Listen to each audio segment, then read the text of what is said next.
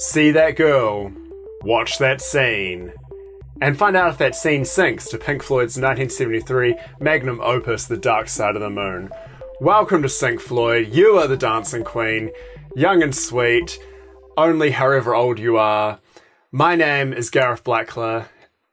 My co-host is James Barron. Hello, James. Hello, absolutely. It's me, James Barron. How are you? Good. I feel like I was ending every sentence then with commas. Like I wasn't quite... It's because I didn't get to do the full rhythmic intro to usually do to a show, because I threw it off with a bit of ABBA in there. Yep. But yeah, good. I'm good. I'm feeling good. I technically got hit by a car today. Whoa, what? Whoa. Oh, the slowest car ever hit me. But it was like...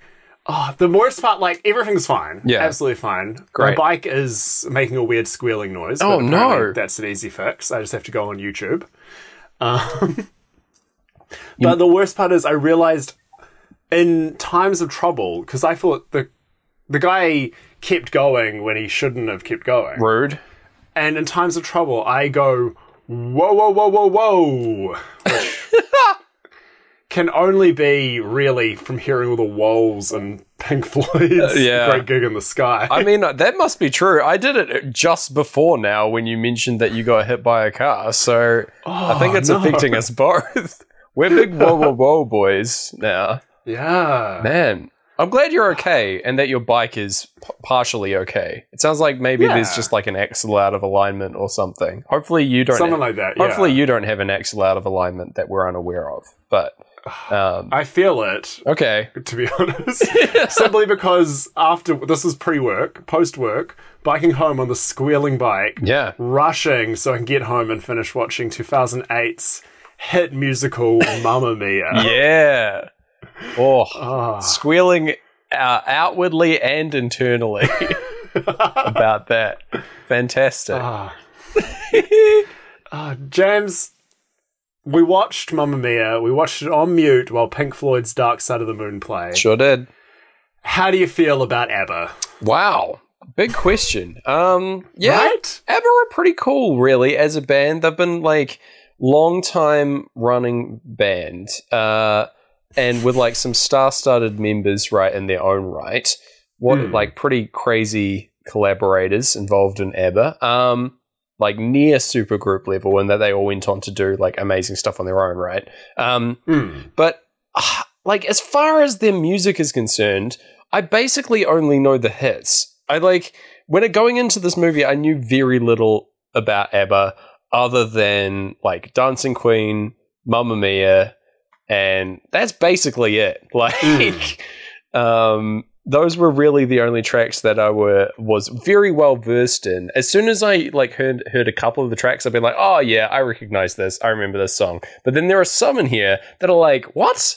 Who? Yeah. How? Like, I've never heard these in my life. So I'm not exactly what you call an ABBA stan, which sounds like a Middle Eastern country. But, you know.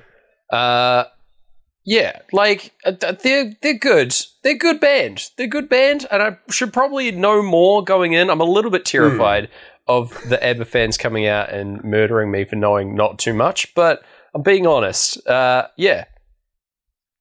What about yourself? Okay. What are your thoughts on ABBA? History? Ancient history?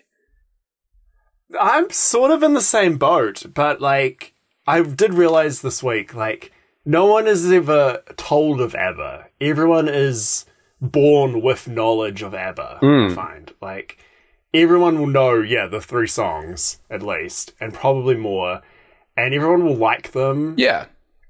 Yeah, ABBA are such a fascinating entity, because you can't really...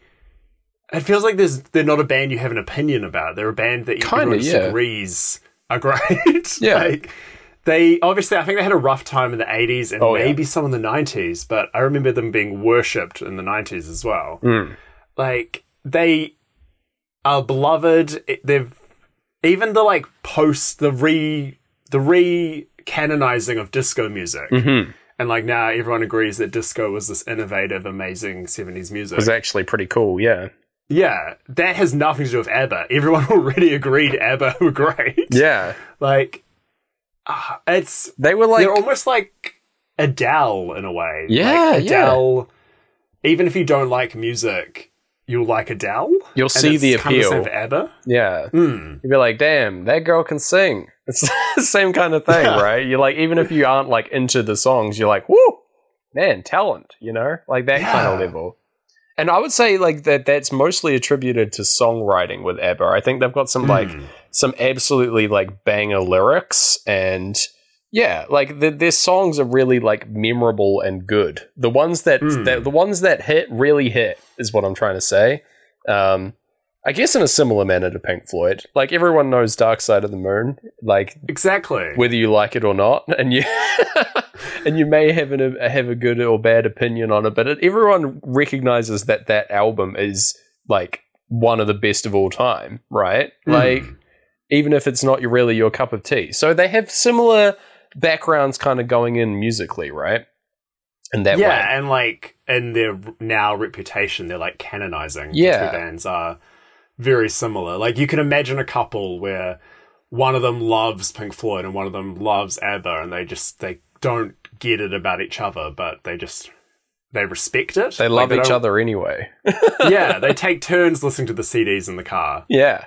And it's every drive. It's just those two CDs. Yeah. ABBA Gold and Dark Side of the Moon. ABBA Gold. This sounds like true to life, potentially, for you. Yeah.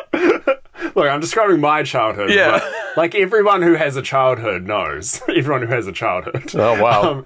If it happened in your childhood, you assume it happened to everyone's childhood. Yeah. Absolutely. Yeah. It's like, what do you mean you didn't go down to, like, on holiday and get 50-cent mixtures? We all did that, right? Like... Yeah. Yeah. Surely. You all got ice creams with the flake in. Yeah. Come on. Anyway. We all, like, had a grandmother named Loris. Yeah. Right? Loris? She's actually a grandmother. Man. That's a wild name. I like it. Loris. It's a good name. It's my real grandmother's name. Wow, okay. Don't use that to hack into any of Gareth's, like, social media, please. Because it's a security question. Yeah, good joke. Excuse me, I just have to... I need to rename my grandmother real quick. Yeah. It's the only way to change your password. Yeah. Is rename your grandmother. It's real tough. Thankfully, there's a website for that. Should we... NameMyGranny.com. Oh, can we buy that and redirect it to Sync Floyd Pod? Potentially? Well, look, listeners, go to it. If it's got nothing to do with us, we're sorry. And if it's great, then you're welcome. Yeah, then name your granny after us, please. Yeah. That's a great legacy. My old Granny James. Oh no. Okay, we're off to a flying start, Gareth. Should we dive into Mamma Mia, the jukebox musical for the ages? This was like a stage show before it was a like a musical, obviously, before it was a film, right? Yeah, for many, many years it was a stage show. It was sort of written, I mean, you can tell from watching it, it was written without the intention of the story being first. It was written to fit in as much ABBA as you could. Very much a vehicle for the songs. It's kind of amazing that it sticks together as well as it does.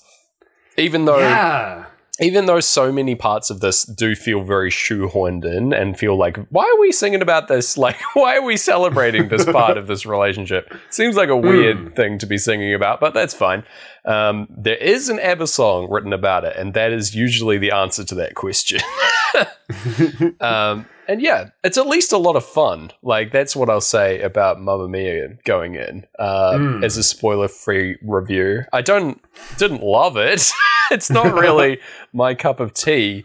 And I think the critics would agree. This isn't a very highly rated movie. Yeah, well, what's interesting is on Letterboxd.com, this is the movie that's over like the 10 years that website's been around, has had the biggest uptake in positive reviews. Oh, wow. Maybe now it's like quite high up on its average review. And again, it's just the power of ABBA is just coming you through. have to respect. Yeah. Man, that's pretty impressive, actually. They're like, honestly, like coming back from being critically panned is like one of the more impressive things a piece of media can do. Oh, for sure, yeah. Like having that lasting appeal. So, yeah, we'll see if Cats 2019 gets there, but it's not looking good at the moment. See, I was just thinking about that as I was setting up my like cupboard studio. I reckon it could come back pretty strong. Really? Mostly for being the big uniting media of the last big uniting media of the pre-COVID era. That's fair, yeah. Yeah. It's like the fact that that's like a sign of the times just before everything fell to shit is pretty hilarious. Like, Yeah. I remember going to the cinema with 18 people to go and see Cats 2019, which is just something that is unfathomable to me now, you know? Like, crazy. Yeah. Like, for probably a massive chunk of the world, Cats was the last movie they've seen in cinema. Yeah. And it's been 2 years now. Wow. Yeah. That's wild to think about. Like, that's the end of movies for you, and you've just had to hear fucking us talk about all the movies. This has been your replacement? Man. I'm sorry / you're welcome. Yeah.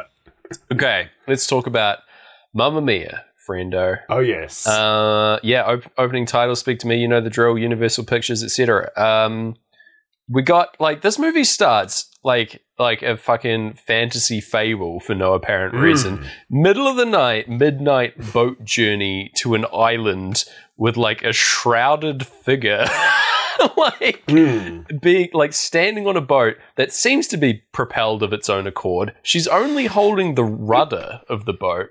Presumably like an outboard motor, but like it doesn't look like that. There's no like wake behind this boat. It's just magically being propelled forward, which is great to see. And heading up to a Grecian island and a like outstand, like everything else in the scene is blue hued, and there's this yellow post box in the center. It's like we're in a like perfume ad or something. Yeah. It's very weird. So scary. Yeah. Scary perfume. Yeah, scary perfume. If you smell the fear is the and she's sending off these 3 important letters to her dads. Unnamed characters. Well, they're actually named now. Sam Carmichael, Bill Anderson, and Harry Bright are the trio of names that the recipients of the letters. And then we cut to them like doing their thing and heading to the wedding that they've just been invited to. I do like the like difference in the framing of all of these scenes. They all have sort of distinct vibes going on. Especially Bill's scenes, who looks like is in he's walked out of like an adventure movie. It's great. It's like he's Indiana Jones abandoning set, which I thoroughly enjoy. And they're all heading off to destinations unknown. No real major syncs here for the intro. We're just getting like Speak to Me, as you know, Into Breathe, just sort of serene vibes. And then we get the title card for Mamma Mia appearing like through stars in typeface. Pretty lovely. And Breathe. Over like the open ocean, I'm pretty sure, as well. Yeah. The way Dune 84 ended, Mamma Mia began. There you go. What a perfect lead-in for our podcast, you know? If you're watching all of these movies sequentially because you've been cursed, like, that's at least got to be nice. It's nice when there's good things in your curse. That is always nice. That's something that this podcast has taught me. Yes. Oh, gosh, yes. Yes. The serene scene is immediately interrupted by the screeching of woo girls, Gareth, because Sophie is reuniting with her friends and bridesmaids. Their character names are Ellie and Lisa, but they aren't at all important.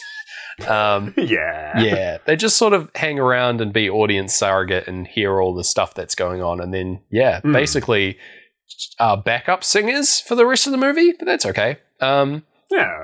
Yeah. They come in and do this, like, prepared dance sequence that they have, like a friend group dance move, where they have, like, a rhyme that they sing and clap hands and stuff, and they all pose. It's very, like, Team Rocket-y. I don't know if every group of ladies in this world has their own. Like, maybe this is just a thing that friends do. Maybe we need to come up with our own, Gareth, our own little, like, rhyme sequence about our weird podcast that we have. Yeah. He's James. He's Gareth. That's his games. Oh, there's nothing that rhymes with Gareth. That's not fair. Oh, no. Okay. We'll workshop it. It's fine. It needs work. They're clearly well rehearsed, these girls, you know. Yeah, these girls did not come up with this on the spot. No. Yeah. But yeah. they've come here for Sophie's wedding. We're on Kalokeri Island, which is a made-up Greek island. Kalokeri literally translating to summer. So, Summer Island. So that's fun. Why not? Yeah. And yeah, they are getting filled in on the hot goss. She's got a secret that only she can tell them, and it's because that she's invited her 3 potential fathers to attend this wedding. Basically, she never was told about her father growing up, kept very secretive by her mum, Donna, and she sent off these letters to these guys because she found out the information by stealing her mum's diary and then reading it aloud to these girls, being like, talking about past relationships that she had with these 3 guys. And we do launch into the first song here, where we're getting on the run, I believe, which is adding heightened tension to the diary reading. But yeah, not much else. The song is Honey Honey. One of my least favorite ABBA songs, I've got to say. Okay. Not a fan of this one, especially as an opener for the movie. Didn't fill me with confidence. I think the singing's okay. Like, it's like well performed. I just don't think it's that great a song. I was wondering if it was my TV or Amazon Prime or the combination of the two. Or if this movie's done this on purpose. But my goodness, you could barely hear Amanda or Sophie's vocals. Oh, really? And, like, you could really hear the backing track. And, like, I knew going in that the singing wasn't very well rated in this movie and that everyone was, like, actors over singers. So I was genuinely, like, worried that they're, like, over time they've done a little course correction and just upped the backing for everything. They've just muted all the singing very much because it's, like, not that great. And they're like, ooh, actually, this movie's got to live or die by the dialogue now. Everyone who's watching this, you know, in 2021 probably knows the songs well enough that they'll just be singing themselves anyway. Yeah, it's that's like true. The karaoke version. Oh, yeah. This is very much like a mum singing in the aisles kind of song. Or like movie, really, actually. Yeah. Do you remember that dance I talked about on our Labyrinth episode that I accidentally embarrassed a bunch of people in their 50s by pointing out that they all do it, where you just kind of wiggle your hips and keep your arms bent and move them side to side? Yes. I know this exact move, yeah. Like, pointing it out, huge shame in my life. Yeah. As we talked about. Like, brutal. I never want to shame someone out of dancing. No. But here's a whole movie about that, like, based on that dance move. Basically, yeah. Oh, man. Yeah. There's an even wilder dance move that I'm going to get to later in this discussion. Oh, my goodness. Which is, like, I just can't wait to talk about, but we'll get there. Yeah. So... also the context, I just want to talk about the context of this song in relation to what's happening in the scene. Effectively, like, it's kind of weird that Sophie is singing about, like, from the perspective of her mother, like, having these past loves and relationships. And she's just, like, gleefully singing as if she's, like, playing the part of her mum. It's really weird feeling to me. Like, very sexual kind of lyrics going on. And it's just like, okay, I don't know if you should be singing about your mum this way, but that's fine. Maybe your relationship's like that. Yeah, pretty bizarre. Maybe, like, I mean, again, full credit, like, it must have been a marathon task to try to write Mamma Mia and Oh, fit all yeah. these songs. But like, if they'd started maybe a flashback and it's like young Meryl singing the song, Yeah, and that would kinda, have like worked. explaining it that way. Yeah, I'd been on Yeah. board with that. Definitely. Yeah, and it would have given us more of what you see later, which is these actors in 60s wigs, which I'm very into. Yeah. It would, yeah, it actually would work much better if it were a flashback and there's like, we're getting the narration as if it's a from the diary's perspective. Like, Yeah. that would work really well. But no, we don't get that. Budget's not there for that, unfortunately. Yeah, we get a little bit of important information here about Sam Carmichael left Donna saying that he was engaged, so he had to go get married. And then from there, she went on to have relationships with Bill and then Harry sequentially, all within like the same month. Like, and that's why they all could be the potential father. There you go. Bit of a bizarre situation, but fair play. Yeah, I mean, good on them and like quite sex positive that they, Oh, yeah. you know, pointed this out. Like, oh, the reason it's a bit hard to know is because, Yeah. you know, a young Colin Firth and Stellan Skarsgård came to your island. What are you going to do? What are you going to do, really? You know, like, it's Greece, baby. Like, Yeah. you're living on Aphrodite's blessed island of love. Like, it's sort of out of your hands. Yeah, that's canonical to the film. Yeah. That's in the text. Not a joke. Like, we're not doing our, like, turning it into arcane fantasy this time. No, that's all real. Yeah. Anyway, yes, into Meryl Streep as Donna, the mum, who I think does a pretty good job. I think she's yeah. the star of the show for sure, and like has a pretty good voice as well. Pretty impressed by her singing throughout. She's got a lot of numbers as well, so you'd expect them to cast someone that can sing. Dot. Yeah. Yeah, ominous pause. We get the crash sound and On the Run as the boys are coming in, trying to catch like a ferry over to Kari Island or whatever it's called. There's a great, like, their taxis are like perfectly in sync with one another as they're driving up the dock. I thought that the shot here is very like Fast and Furious. Yeah. It's pretty fun. But yeah, they Yeah, my note says England's finest dads skid into the crash. Very of On the good. Run. Very good. And then, yeah, over the pause, young Billy Boy is in his boat and offers them a ride over to the island because he owns a boat. That's his vibe. He's a, like, adventure dad. Yeah. Have we talked about who's playing these dads? Not yet. Let's do it. All right. Yeah. Because, my goodness, yes. Center stage, we have Pierce Brosnan as Sam Carmichael. Tall British Bond dad. Yeah, just being Pierce, really. Yeah. Yeah, he didn't really know anything about the movie when he signed on. He was just wanted to be in a movie with Meryl Streep, so respect. I mean, yeah, fair enough. Like they are like they do have good chemistry together. I'll grant them that. Well, apparently Pierce was in an acting class with Meryl when they were much younger, and like kind of implied he had a crush on her then. So he's just like pulling it all from real life. Wow. Okay, that's Yeah. kind of cool. Yeah. I like that background knowledge. It's a good wee fact. We got Colin Firth as Harry Headbanger. Last name that I don't actually know. Who used to be like a rocker guy in his past, but is now a very straight-laced British gentleman who lives alone with 2 dogs. That's his whole vibe. He's playing Colin Firth in the movie. Yeah, basically. Yeah. But that's fine. I thought you misspoke, but no, yeah, he's playing himself. It's a Colin Firth role. Yeah, it's the same character he is in everything. But, you know, that's okay. People like that. Yeah, and this is his like one of his favorite movies he's been in. So, Wow.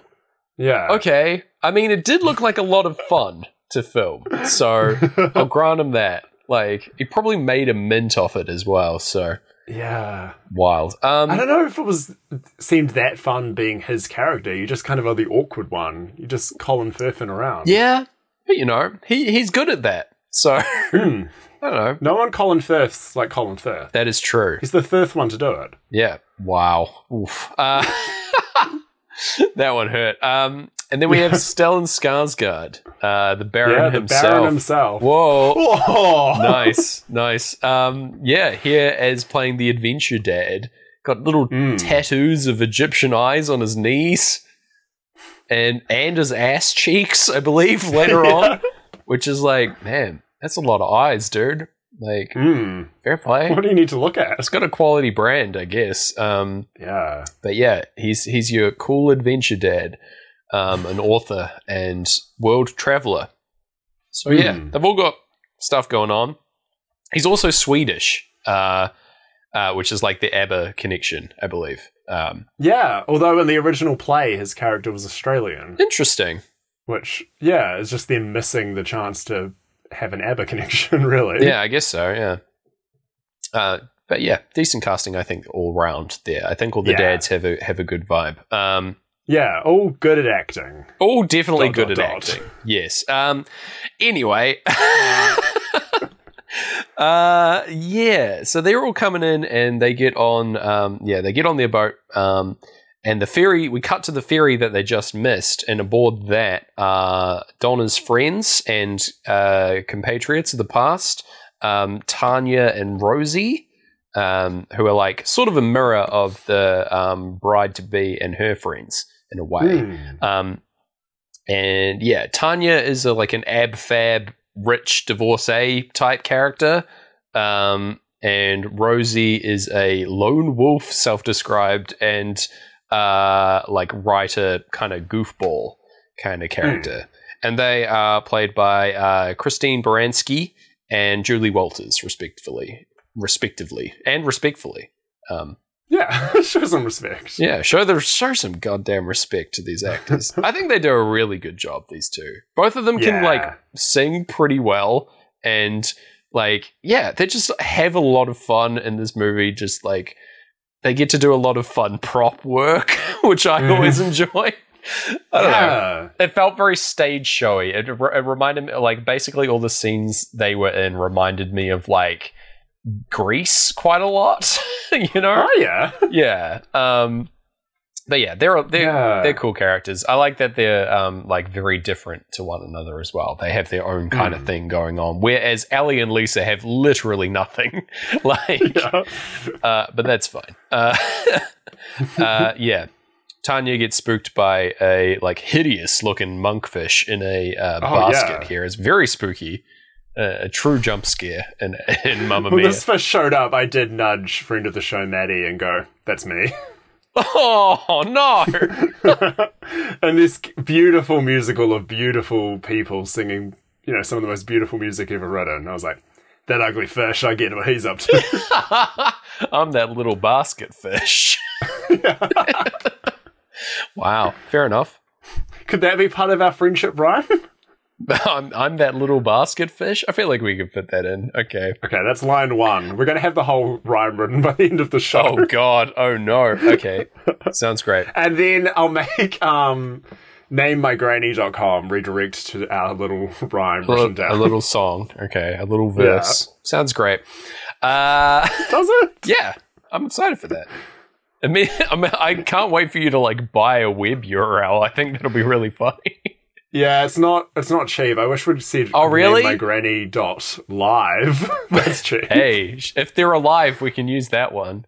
You know, that's fine. We only rename live grannies. It would be disrespectful to do it to the dead. Yeah, that's true. Although, rename my granny.dead. Anyway. Yeah, so the girls, the young girls, are getting changed into their dresses when we meet the groom-to-be, Sky, who is coming in here. Who is he played by? Dominic Cooper, someone I've never heard of before. I think he plays the young Howard Stark. Oh, really? The Marvel Cinematic Universe. Howard Stark? Yeah. Okay. Well, you know, the first line in LCD Sound System's All My Friends. All right. That's Howard Stark. Okay, man. All right. Yeah, I did not I've been know sitting that. on that joke in my head for since we did Iron Man 3. I forgot to say it then. It's been stuck here. Deployed like Iron Man's little drone bot that he sends out. Man, great. Yeah, I hate Sky. Sorry. Yeah. He sucks. And his character sucks, and also his vibe sucks. Yeah, I don't like what this guy's all about. Later on his wedding day, I'm going to call him out so badly for his outfit because he's just wearing a Hawaiian shirt under a white tuxedo, and it looks awful. I don't know. Yeah. I don't know what this guy's deal is, and I don't know what Sophie sees in it. So, yeah. Anyway. There's a lot. We'll get to his scenes, but he seems to find new ways to be awful quite a lot. No love for the boy. Sorry about it. Anyway, he doesn't want this big ceremony or whatever. He lays that on pretty clear here at the top of the movie. Wanted to save money and travel the world, but she's but but I will do this for you, girl. I know it's what you wanted. Isn't that great? And then it's gee, okay, weird. Anyway, yeah. In his defense, though, it is a very extravagant Greek island wedding, so that can't be cheap. Even though it's your mum's owns the place and seemingly has endless help, but whatever. Yeah. And you're already there. You're not paying for anyone else's true flights, and they all get to just stay at the place for free. Yeah. I don't know. It's just building tension that this big to do isn't really on his top priority list about this marriage. It's not in his best interests. But anyway, he's going to go off to prepare for this upcoming bachelor party that's happening later tonight, and also we let in on the knowledge that Sophie hasn't even told him. The only people about the whole dad thing, she's only told Ellie and Lisa. Who I can't remember. I can't believe I still remember their names, actually. Yeah. But anyway, she's confident that she's going to recognize her dad on sight as soon as he arrives. She'll be like, "Oh yeah, that's my dad. We have the same nose or whatever, But yeah, we'll see how that goes. We get a brief shot as we go into Time's solo of the dads coming in on the boat. And then they're a bit behind the ferry because that has arrived, and Donna comes down in her little Jeep to collect her friends at the dock, and they do a very similar ritual. Except theirs is much more justified because these guys were, turns out, in an actual band together. They were a singing trio, Donna and the Dynamos, and that is part of their intro thing that they do. So yeah, maybe it's just a holdover from that. Maybe the other friend group also was copying Donna and the Dynamos and their dance move that they do. You know? That's sweet. I like that. We'll say that's canon. But yeah, it is a lot more random screaming. There's so much bloody screaming in this movie that I really didn't appreciate. Not a big fan. And on the Pink Floyd album. Yeah, I get when people see each other for the first time in a long time that they scream out, but man, if that isn't one of my pet peeves. Whenever I'm hanging out, waiting for a flight at an airport, and people are like, "Ah!" as soon as someone comes off the plane, fucking hate that.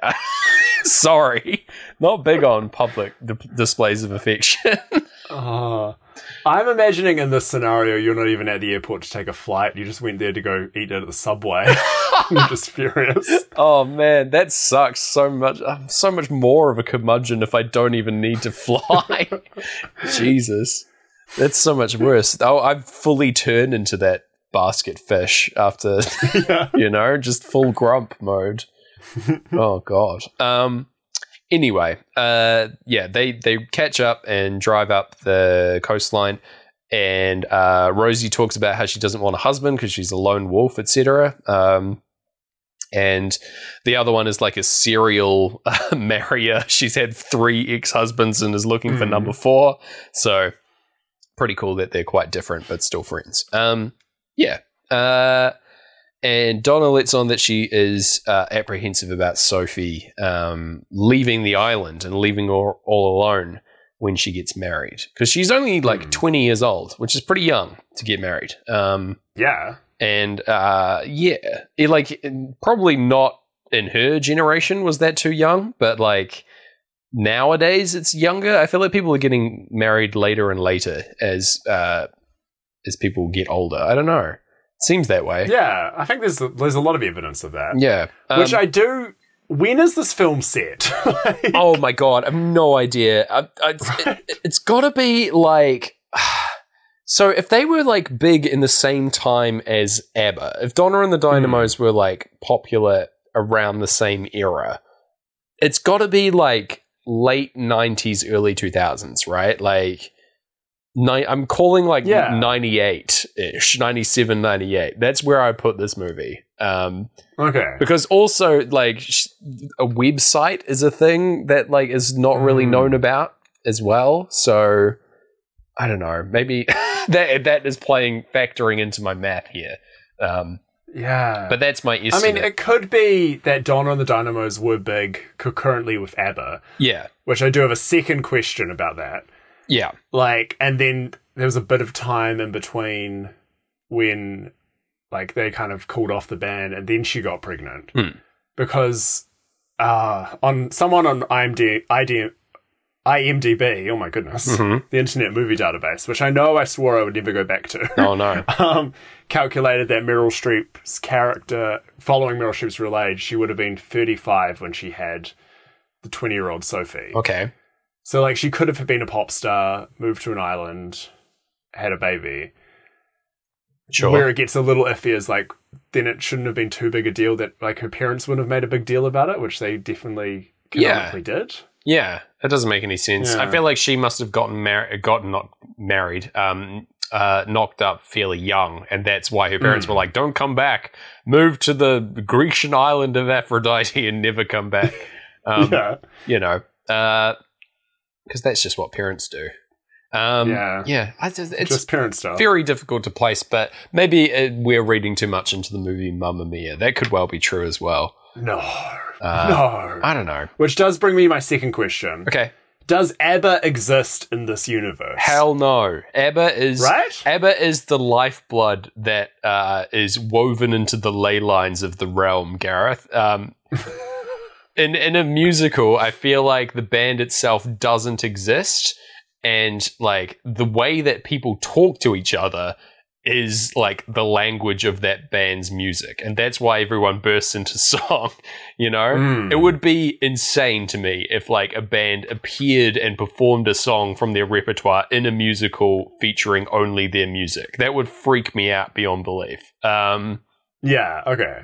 So yes, I would say that ABBA doesn't exist, but their influence is everywhere. This is the like ABBA-verse, is what I'm trying to say. Yeah, it's it spun off our universe when a time traveler dropped ABBA Gold on CD into the primordial ooze that all life came from. So plants are grown from ABBA. People just instinctively know ABBA. Yeah. Yeah, the ABBA-verse. Even that basket fish, he's got a little bit of ABBA in him.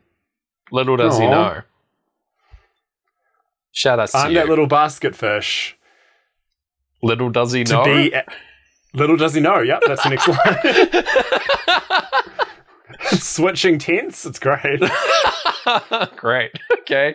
Let's hope we get a rhyme on the next line. Yeah, I know is easier to rhyme with than fish, probably. Anyway. Yes. So they're going up there, worried about the marriage, etc. And yeah, the dads are getting to know each other on the boat, even though like they don't really know how they're related in any way. They're all just going to the same place. And Harry recognizes that Bill is like an adventure writer and likes his books. So that's cool. Not really that interesting. We also learned that Harry isn't a very spontaneous person. He's sort of a meek, like Colin Firth type. You know. Yeah, we go into Great Gig in the Sky, and the ladies have climbed all their way up the mountainous path to get to the villa that Donna runs, which is just called Donna Villa, I'm pretty sure. Which is why not? a pretty funny name for a place. You're staying at the Donna Villa. Yeah, it's good. Yeah, lots of more hugging and reuniting. I'm desperately avoiding eye contact with everyone at the airport. Sky is designing a website for Donna. I mentioned that earlier. She's like logging up to the worldwide world, you know? Yeah, I just slowly typing in HTTP. Yeah, exactly. Yeah, it just calls into question, like, she runs this villa as like a business, right?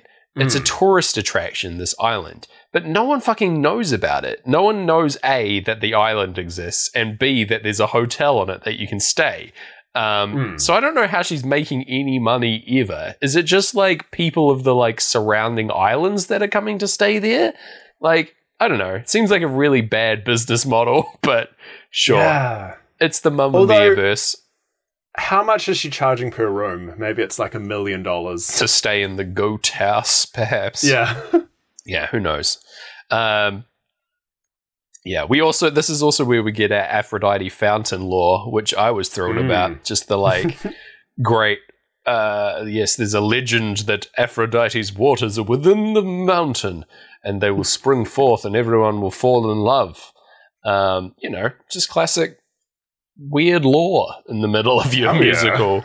Yeah. I want to know. I want the deep Grecian background. I hope Mamma Mia 2 is just set in ancient Greece. Please. That's good. That sounds better than what they did do. Mamma Mia, Here We Go Again, right? That's the sequel. Yeah. Apparently it's way better than this movie, which is like hard to believe that a sequel to a musical could be better, but fair enough. Especially because this one obviously burned all the hits, and Here We Go Again has to use like songs like One of Us and other deep cut ABBA songs. I think it manages to get Fernando in there. Okay, that's not bad. Yeah, I think. Don't quote me on that. That is missing. Yeah, I've heard it's way better as well. Noticeably absent in this track listing, I will say, is Fernando, yeah. Yeah, well, they just couldn't figure out how to make a song about war fit in. Fair. Which is interesting. You know. Yeah, considering they fit everything else. Whereas Mamma Mia 2 is just all about war. Yeah, the war of the gods. Hell yeah. Sounds great. I will say, so Mamma Mia is a film that, you know, huge parts of it take place on the day of the lead character's wedding, daughter's wedding. Yeah, well, we're day before right now, but yeah. Yeah, sorry. But, like, you know, a big part of it, a big plot point is the day of my daughter's wedding. Yeah. And then the sequel is a half prequel about the main character and then how their child's going in the future. And I got to say, you know, name me any other film franchise that dared to do that.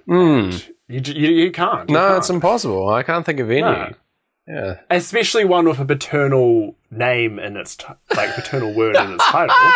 No way. Yeah, it's just impossible. Yeah. I can't, You've made that offer and I can't refuse it, but I can't think of a good answer, Gareth, basically. Anyway, Anyway, so Sophie finds a horse in her bed. Oh, no! Then she's going to take revenge. No, instead we have an extended conversation about using a toilet here on a Grecian island, which is completely unnecessary. It's like just played for laughs. I don't get it. Anyway, but then we launch into money, money, money, because Donna's talking about how the hotel itself, or the Donna Villa, is falling apart. And it does put into pretty sharp perspective the relationship that the main characters have with the rest of the background singers here, who are just random people also living on the island, who have all been like conscripted into helping out at this wedding. Everyone else in the background of this movie is doing so much fucking work, and no one else does anything, and it drives me insane. They should all be working on stuff, and they aren't. It really annoys me. Everyone's instead doing these bloody dance numbers, Gareth. They all should be working hard. The wedding's tomorrow. No one's prepared. Oh my God. I was getting anxious. You're at the Donna Villa subway just screaming at them. Yeah. You got a wedding to go to. Stop screaming. But it's actually a police officer screaming at me to stop screaming. It's the real truth. Ooh. Yeah. These background characters are my favorite part of the film because they're clearly like, it's got to be intentional that they're like the Greek gods messing with these characters. Yeah, right? yeah. That's like made explicit in the credits that they're all they're like omnipotent and watching on and also like guiding the hands of the people in the movie, right? Yeah, often like pushing characters where they need to go and things like that. Sometimes literally, but yeah, I think that's a pretty great read, honestly. It's my favorite part of it. Like, even to the point where like Meryl says the fates, and then turns and looks at them all, and they all kind of like look away. Like, so I was so confused by that, but that really explains that joke, because that is such a non sequitur joke. What the hell is going on there? If you haven't seen the whole film, that joke makes zero sense. Like, that's for people who have stuck to the end credits and then immediately put on Mamma Mia again. So me. Like, that's it. No one else got that joke at all. It's so wild. Anyway. Love it. Yeah. But yes, Money, Money, Money, another ABBA hit. Again, sorry, like, why is this the second song, right? The second musical number, which is historically meant to be, like, I'm not a musical expert, but as far as I know, it's first song, introduce the world, second song is the characters I want song. It's their great desire, it's why they want to break out of the world we've just established. Money. You know, just set them off on their hero's journey. And hers is just immediately set as money. Yeah. That's her driving force, apparently. Yeah, it's not good movie writing for sure, but that's fine. Or musical writing. But yeah, she's like, I don't know. It's the song transitions also into her like wishing to get all this money and also like marry a rich person, go on their boat and have like a whole time. Live a life of luxury with a flowy dress and everything, which is also counter to what her actual character motivations are. Like later on, like immediately after this song, she gets offered a loan by her friend and refuses. So whereas like if you were paying attention to the lyrics of the song, it's like the only thing that matters. So surely she would snap that up, but whatever. And then two, like, she doesn't she actively doesn't want to get married. And, like, so maybe she's just saying, like, I don't want to get married unless the guy's mega rich. Like, is that what you're trying to say? It's not a good thing to try and say. I don't know. Yeah. It doesn't work. It doesn't work as a second song, and it also doesn't work for the character. But that's fine. You know what it most offensively doesn't work for? Is Pink Floyd have a song called Money. Yeah. ABBA have a song called Money, Money, Money. They do. One thing that would have pushed them straight into the upper 7 to 10 region. Oh, yeah. Would have been if these two songs played at the same time when you sync the album. It does not. It's Great Gig in the Sky, and then we get a minute. Yeah. No, nay, 35 seconds of Money. A glorious 35 seconds it is. When those cross over. But we are in the tail end of Money, Money, Money, which is them just saying money, money, money, it's a rich man's world over and over again. And yeah, it's like we already got it by then. You missed the boat. You know, it's two ships passing in the night. So close, but it's just like way off, you know? So frustrating. Even if it had been like one money stops and the other money starts, that would have been amazing. Right? In its own way. But no. It's just... Yeah. They do cross over briefly, and that's almost worse. So, there you go. Yeah. At the end of the song, there's a mosaic in the courtyard of a little dolphin, which cracks ominously. At the end of the song through earthquake or divine intervention, we don't know, but does. So keep a watch on that dolphin and its secret. Yes. The lads arrive, the lads, they come on in and Sophie spots them and ushers them into the goat house for them to stay in, which is like a ramshackle like hut kind of 2-story like barn situation.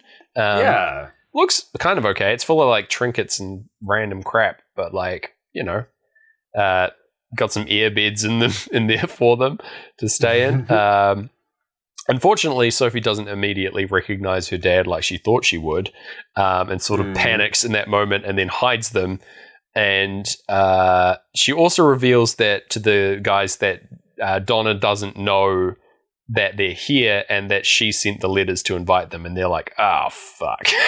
Like, especially Sam, who was told never to come back ever again, basically. Yeah. So he's not thrilled. He got a letter out of the blue and was like, "Oh, okay, I'll take a chance." But he didn't.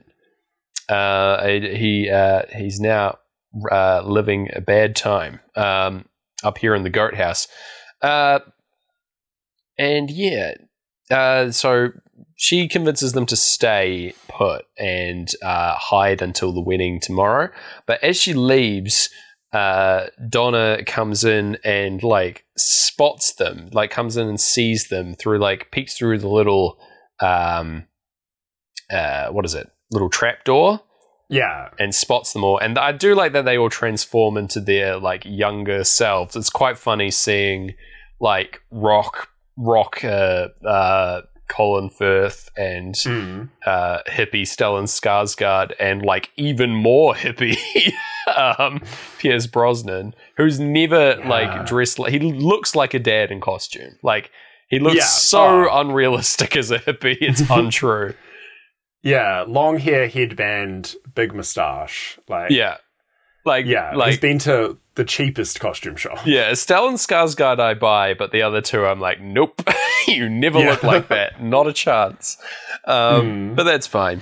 And yes, we go from here, and we're at the tail end of Money, and then going into Us and Them for Mamma Mia, the title track.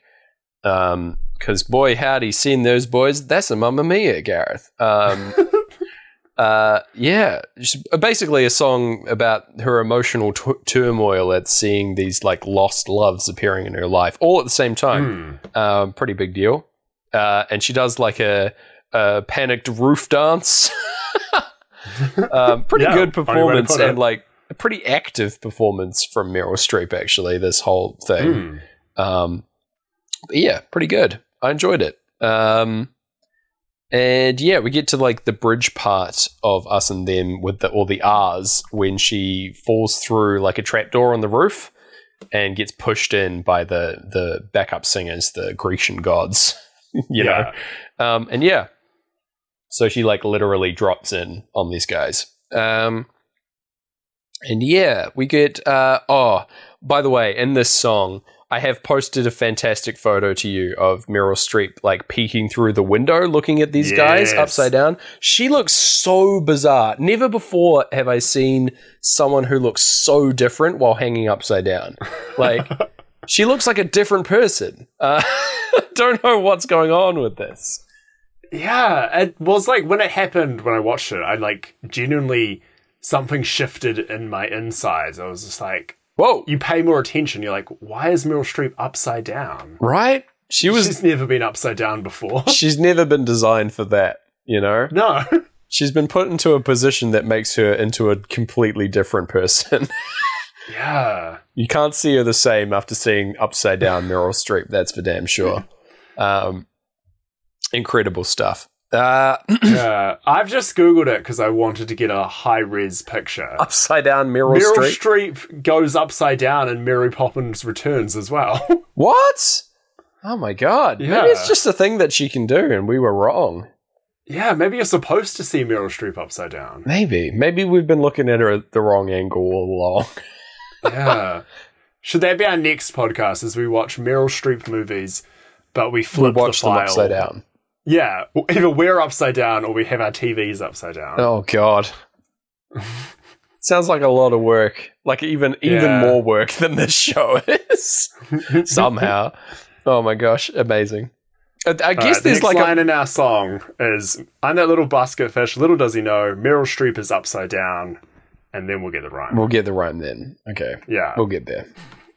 Yeah, that's good. Let's call ABBA when the song's done. Yeah, we've got a new hit for them. We've got a song called Basket Fish for you. So she can't believe that all those boys are here, and sort of like has a panicked moment. She's happy to see them all, but is like terrified that they're here and doesn't know how to react. Is really shocked, and yeah, she's basically worried that the secret of that she doesn't know who her real father is going to ruin Sophie's wedding, because of course she doesn't know that Sophie invited them. At this stage, she's like, "Oh shit! All these three guys are here. How did they hear about the wedding? A and B, like Sophie's gonna freak if she finds out like who these people are." Which is pretty fair as a reaction, but yeah. Anyway, she like escapes, tells them all to like fuck off, go home on the boat, and they're like, "Oh, okay, it's good to see you, but whatever." And we go from there. She like heads off and runs back to the villa, where an overly flirtatious bartender is serving drinks to Donna's pals out here. This guy, I believe his character name is Pepper. Yeah. Man, whoo! This guy's got a really like weird vibe. He is like fully in love with Tanya. Which, like, fair play, good on you, but, like, man, he's just going for it. It's just so out there. But, yeah, I don't know. There's a strange angle, which we're going to have to discuss in a couple songs' time, with, like, everyone on this island is very willing to fall in love with the first person they meet who's not from this island. Yes. That's that Aphrodite magic, man. Yeah, that's got to be it. As soon as someone lands on this island, someone on the island will fall in love with them. I guess it's some kind of, it's fated to be, because they go into Chiquita here, trying to figure out like what's wrong with Donna. Another song I'd never heard from ABBA. No, neither. Because they start this a cappella. So I was just like, oh, is this just a little song? Or is this ABBA? And then obviously it turns into a full ABBA number. I'm like, this is ABBA. Yeah. But yeah, it's like a montage of her being like cleaned up by her friends and like making her look nice after and recover from crying. Because she's sort of having a breakdown about these guys. And yeah, even she doesn't know who the real father is, again, because of the like it is a true mystery even to her. So that's interesting. And yeah, we go into any color you like at this stage as well. We're out of us and them at this point. Yeah, I don't know who the us and them in that playthrough was, by the way. It doesn't really make any sense. Us, the dads, and them, the rest? I don't know. But, us, the mortals, in the hands of the gods. Oh, I like that read. But yeah, so they run off to look for the lads, but they've already left. They've run out of the goat house and gone back to the boat, Bill's boat, which they were told to leave. So, so it goes. Yeah, they're good lads. Yeah. And then, this is where we get that joke, the like hilarious trick of fate, and all the extras in the background laugh. And I am like massively confused on my first watch, slightly less confused on my second watch. And finally, I understand what the fuck is going on. Like, oh my God. It's such a non sequitur joke. Even the characters in the movie are like, what is happening? Like, it just doesn't land at all. Like, no one has said that those background characters are the Fates, right? Oh, wild. Yeah. Look, okay, it was the 2000s, right? The noughties, the zeros. The zeros. Decade. Yeah. It was, the internet was rising. Wikipedia would have full descriptions of every episode of something and explain what was a joke and what was a reference. Whoa. It was like, very big time for that kind of comedy. Man, that's like Wikipedia's like us. God damn. Yeah. Like, I think it was just one of those kind of jokes that was supposed to, you didn't get it, but then someone would explain it on Wikipedia. Okay. And the next time you watched it with your friends, you'd be like, do you know why that's happening? It's actually a bit of a funny joke. God. Those are the worst jokes. Yeah. Well, I think I've talked about it on this show before. My theory is, like, reference humor and those kind of, like, overly obtuse jokes that needed the internet to explain them were kind of like a kind of revolt against the Bush era. Like the idea that, you know, there's a divide of the people who still think George Bush should be president and who shouldn't be, who think he shouldn't be. And we're going to pull that divide based on who's going to get these jokes. Yeah, who's in the know and who's not. Yeah, exactly. Yeah, that makes a lot of sense. It's definitely heavily associated with that, like, time and media. So, I reckon that's a great call. Nice. Okay. Yeah, it just doesn't play well now when we're like... Yeah, no. You know, comedy's meta now. Yeah, I guess so. That's how we do it. That's how we do it. We laugh at the idea of a joke. It's well, this movie's like 2008, so we're not that far gone, right? Yeah, that's true. You know, like it's kind of fine. It's the mum's catching up with this kind of stuff.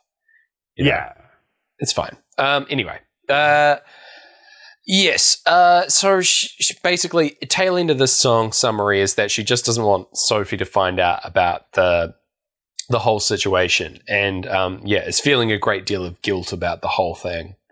And her friends tell her that she just needs to like loosen up and go back to her old self when she was an old performer in Donna and the Dynamos, like get that confidence back. And they launch into Dancing Queen, a true ABBA banger.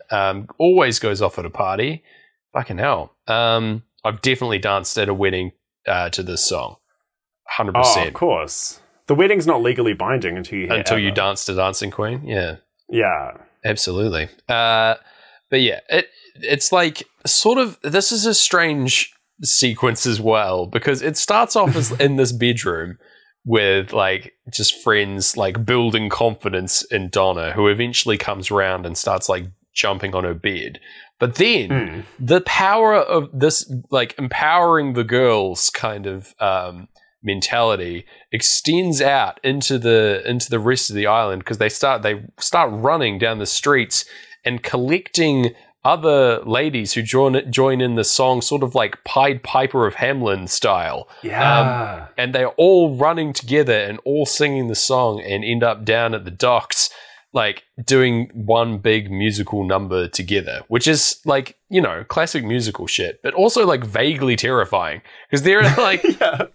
There's like random guys in the background like playing some chess or something, and they're like, whoa, look at that, it's the Dancing Queen. Like, they are completely unaffected by this dance number, whereas every other like female person on the island has been drawn in by the siren's call.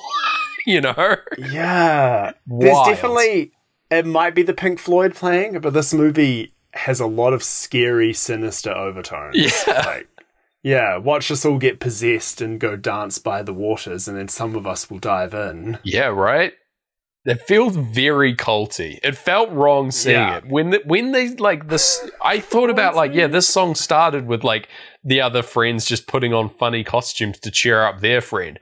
But now look at... There's, like, 100 people on the docks. I don't know how we got here. Like... insane. Imagine you and I accidentally start that by just singing each other a little song, and we're like, "Oh no, shit, this has gone out of hand." Is that how these our people rhyme are now ends? in the palms of our hands? Oh god, our rhyme ends with just like everyone joining our cult. God damn. How do you make that rhyme with no? We've almost got it. Then we're free.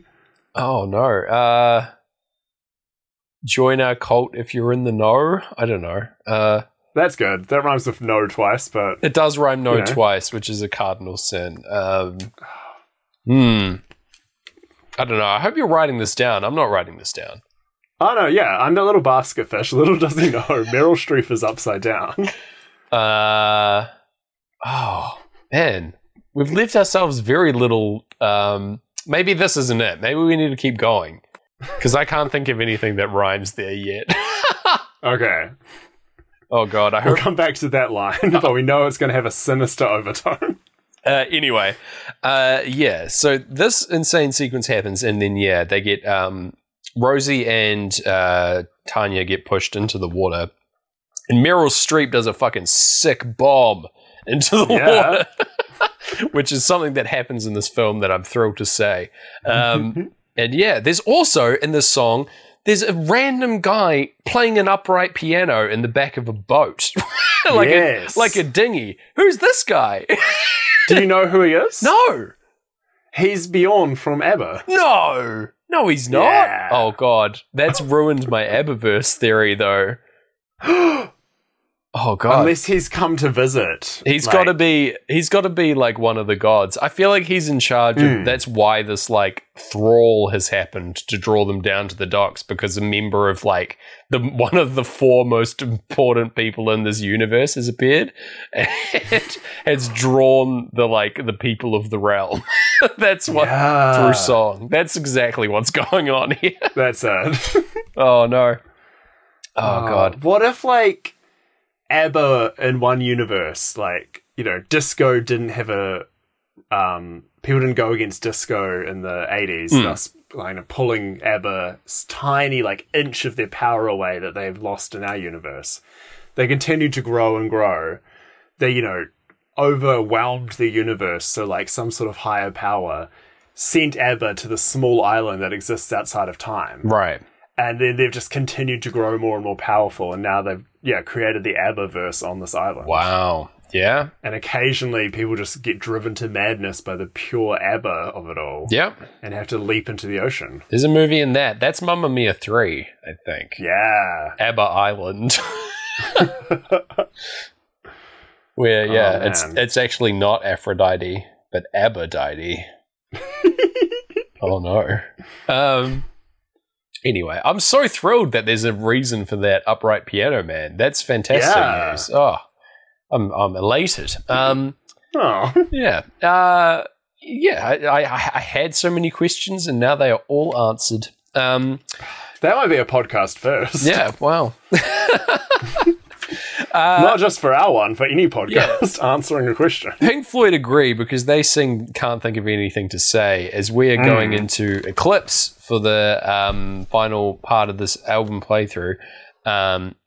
Sophie is chasing after the dads who are sailing away on the boat, and so she like dives into the water to join them on there, and they're like, oh, actually, we're just like gonna go around the island and get out of Donna's hair for a little bit, basically. We still intend on attending the wedding, because we're flown from like London. Yeah. So like, you know, we're here, we're gonna go, but like, you know, we're gonna not freak her out too much. Fair enough. And yeah, they have some like quality time out here on the ocean. This like dad collective and Sophie doing a bit of getting to know each other, as the lads sing a wee song. Colin Firth on the guitar, who can actually play guitar, by the way. Pretty cool. Oh, no. Yeah, at least this song. And they sing Our Last Summer, which is like a very droning, boring song, in my opinion, but that's fine.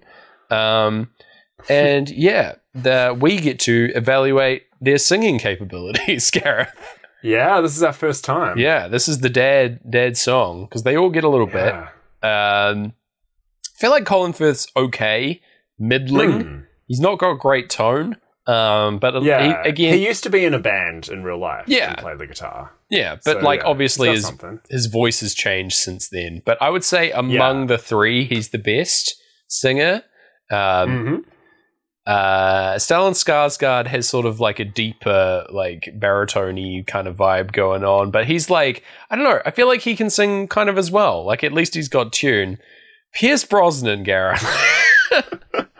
He cannot sing. He cannot hold a tune. It is fascinating, wild to me that he was cast as like not only the dad who has to sing the most in the movie, gets the most numbers, but like the main dude. Like, I feel like Piers, I think it's just because he's like the biggest name actor, right, among the 3. But I feel like Colin Firth and him could have swapped roles and it would have been fine. Yeah, absolutely. That's what I thought going in. I thought like everyone, because you and I have a circle of friends who love Pierce. Yeah. So we all knew he was in Mamma Mia. And you'd always ask, like, if you hadn't seen it, you'd be like, does Pierce sing? Yeah. Well, like, he sings. I always thought he like might join in on one song. He'd be like, yeah, right. That's what I thought too. I did not realize it was like, hey, Pierce, much like the Greek god Atlas, you're carrying the heavens of ABBA on your shoulders. Right? Yeah. Here you go. Catch, sport. Oh, you don't know what this movie is? Too bad. Too Sing bad. for us, Learn Pierce. 5 songs, dick. Yeah. Like, man, unreal. I will say about the trio, they're all giving it a damn good go, and I got to respect that. You know, like they're all fully committing to how like silly this movie is, and all of these musical numbers. They're at least like fucking trying. So I have to respect that. It's just that boy can Pierce not sing. Man, it's like if you miss it, like I don't want to shame him too badly, but it is like kind of a bleat Christopher Mumble. Yeah, it's probably It's you can see where it's coming from. His voice is very similar, but it's like he's just never sang before. I'm pretty sure. Yeah. He would have. The thing is, like, he would have had training, right? If he knew he couldn't sing, he would have like definitely had training from like vocal coaches and things like that. And this was the result, surely, right? Like, man, it's tough. It's tough, man. Yeah, especially like this is the height of music industry technology, 2008, like auto-tune. Yeah, it's right. Huge. Right? T-Pain, Kanye West, like, oh my god, doing amazing things with auto-tune. Just chuck Pierce a little bit. God, it would have been so good if it was like Harry and Bill are both singing with their regular voices, and fucking Pierce Brosnan in his 808s era just like belting out an auto-tune ballad. That would have been amazing. Yeah. Over like an acoustic guitar. Fuck, I love it. He goes like full Kanye West, like End of Runaway, like a full auto-tune solo. The lights all change on him on this little boat. I would love that. Yes. Oh. It would have been truly terrible, but like it already was. So, fantastic. So they have this wee song and get to know each other, etc. Also appreciate that every time Stellan Skarsgård / Bill is on his boat, he is shirtless, and that is all the time. Yeah. That is 100% guy in his 40s who owns a boat energy. Yeah. Like, no shirt. Sometimes no pants. Yeah. Like, but plenty of service. Oh, yeah. Full service. Yeah. So even after all this time hanging out through this song and montage, Sophie is no closer to figuring out who her father is. In fact, she's bonding with all 3 of them, and it's getting harder and harder for her. Basically, we go into Breathe, the second play of Breathe here, and she's starting to basically get very worried. And the dads promise they'll be in attendance at the wedding tomorrow, but they're just going to like hang out on Bill's boat for the evening. Sweet. Yeah. She swims back to shore, and Sky appears on the beach, who has been worried about her. She kind of fair enough. It's the day before her wedding, and she's unaccounted for. So he's a bit worried. And he's been preparing for his stag do. Apparently, she plans to tell Sky about the whole scheme here, but like he interrupts her with like plans about his stag do, and how much they love each other. And then they go into "Lay All Your Love on Me," which is this is an actual ABBA banger. I like that this is like the song rolls. It's like a minor key disco bop. I fucking love this song. It's like fucking Dracula could get down to this ABBA hit. It's so good. You know what I mean? Yes, 100%. I didn't until you said it, but yeah. Yeah, it's a good one. But it's weirdly performed by these two, like very like hypersexual, and that they're like all over each other as they're singing it. But they like start like laying over top of each other on the beach, and then who should appear but the scuba ninjas, Gareth, the members of the bachelor party, who are come to abduct Sky and take him off for some fun. involving a jet ski. And yeah, they do like a funny little like duck walk sort of scuba dance along the boardwalk here, and do my gosh, do a bunch of flexing. Walk. It's a pretty crazy walk. These men high kicking in their flippers, duck walking, big strides, no shirts. Never seen them before. No. It's honestly, to the sweet sounds of On the Run by Pink Floyd, absolutely fucking terrifying. 100%, yes. Yeah. If you've never seen like 15 flexing muscle-bound dudes with Pink Floyd's On the Run playing in the background, that's a nightmare experience. Yeah. God damn. This is the point where it turns for me, by the way, listeners. This is when this movie becomes a cult horror. Yeah. Like, this Dark Side of the Moon turns Mamma Mia into Midsommar right here. And I don't know if it can turn itself back. Oh my God. Yeah, that is on the money. Holy shit. That's money, Gareth. That's really good. Oh my God. Yeah. I love that. These guys swam here to like do like intense cult things. Unaccounted for. Unnamed characters. Oh my God. Yeah. We'll see them again. Are they even at the wedding? Who's to say? Unknown. Did they exist prior to the stag do? No, they've crawled from Davy Jones' locker to celebrate the last day of Sky being unmarried. These are the men who died in ships that crashed against the rocks to the sounds of the sirens. Yeah, of Abba Island. Yeah. Oh God, so good. Yes, so he's having a whale of a time on a jet ski, and we cut from here at the end of this song to the bachelorette party, which is happening at the same time. Is it a bachelorette party? Hens do. It's what we typically say in New Zealand. Yeah. We'll go to the New Zealand one because bachelorette party, it doesn't feel as fun as the hens do. No, it doesn't. Anyway. It's the word do that really does it. Yeah, hens do, stag do is the Kiwi way of saying it. But anyway, the hens do is taking place as well. Donna fucking tosses a bottle of wine over her shoulder into the like frame right, and I don't know what happened to that, but bloody dangerous. Not here for that. I'm like a dad attending a hens do there, me saying that. Anyway, but there's going to be a special performance, a reforming of the Donna and the Dynamos group. They come out in full ABBA gear, like full disco tech outfits from the 70s, and perform Super Trooper, another ABBA track, obviously. And they're like dressed in full costume and have a disco light floor set up. Very fancy. Very fun. Yeah. So, like, got all the disco moves. Yeah, it's good stuff. Again, all this stuff has been, like, set up by the Grecian gods. Like, they put a lot of fucking work into this expensive wedding. Anyway. I'm just watching the budget for this wedding, man. Me and Sky have been crunching the numbers, and we're trying to save for our trip out of this goddamn cursed island. It's not looking good. Anyway.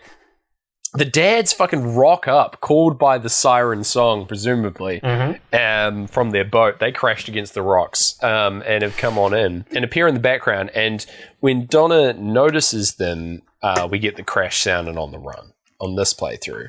So, that's a crash sound in her heart, I guess. Yeah. Also, weirdly, through this performance, Sophie looks like she's about to burst into tears until right at the end when she just, like, screeches like a banshee in joy. It's very strange seeing, like, watching your mum sing and being very quiet, and she just looks like she's obviously moved, but she just looks kind of sad. I don't know. Maybe I'm misreading it, but it's very strange. Yeah, I feel like she's just acting, like, doing a little too much good acting for the situation. Maybe, yeah. Like, the musical kind of just required her to be, like, happy. Instead she's overcomplicated it. Definitely. So we get the clocks going off as the performance ends, and Donna makes a hasty exit. Again, still really worried about those dads ruining this goddamn wedding. And so she's running off dealing with that. We go into, in the movie, Gimme, Gimme, Gimme, A Man After Midnight. And suddenly the bachelorette party takes a turn into some kind of like sex fever dream where these dads are tied against stakes and they're like being devoured like zombies. This is 100% Midsommar. Oh, It's yeah. like, yeah. It's super uncomfortable. It's really weird, just like for age disparity reasons alone, really. But it's like they're like a like a tribe of Amazonian women like crawling over the first man that they've ever seen in their lives. Like that's the feeling here. It's very weird. Trained only by the praying mantis to love and then murder. Yeah, right. That's the feeling. Stellan Skarsgård's fucking loving it, but Bill, sorry, and Harry's like dealing with it, but not really enjoying it, as far as I can tell. But yeah, it's a very strange sequence for Gimme Gimme Gimme. Again, it just feels shoehorned in.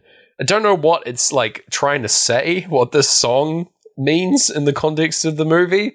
Just like, man, give me a man after midnight, I guess. I think it's again like the curse of Aphrodite is they have to fall in love with anyone who enters the island. And now that 3 men have shown up at the same time, it's just too powerful. It's a feeding frenzy. Yes. Because the song doesn't relate to anything that's happening in the scene at all. Sam talks to Sophie about wanting to confront Donna basically with his feelings about their relationship. But Sophie's like, no, don't do that. She's like barely keeping it together as it is. And he also weirdly is like, this sketch you did of me on the boat, boy, that's a great sketch. You should consider being an artist. Like he's like desperately trying to find like a dad connection with her. It's like, man, this one thing that you did in the hour that I've known you, man, that really impressed me. You know? Yeah, you should abandon the island you've lived on. Yeah, that's his take. It sucks. I don't understand, but fair enough. So that's just like that he like steadfastly stands by that stance as well. It's just like that's his move for the rest. This sketch was incredibly convincing to him.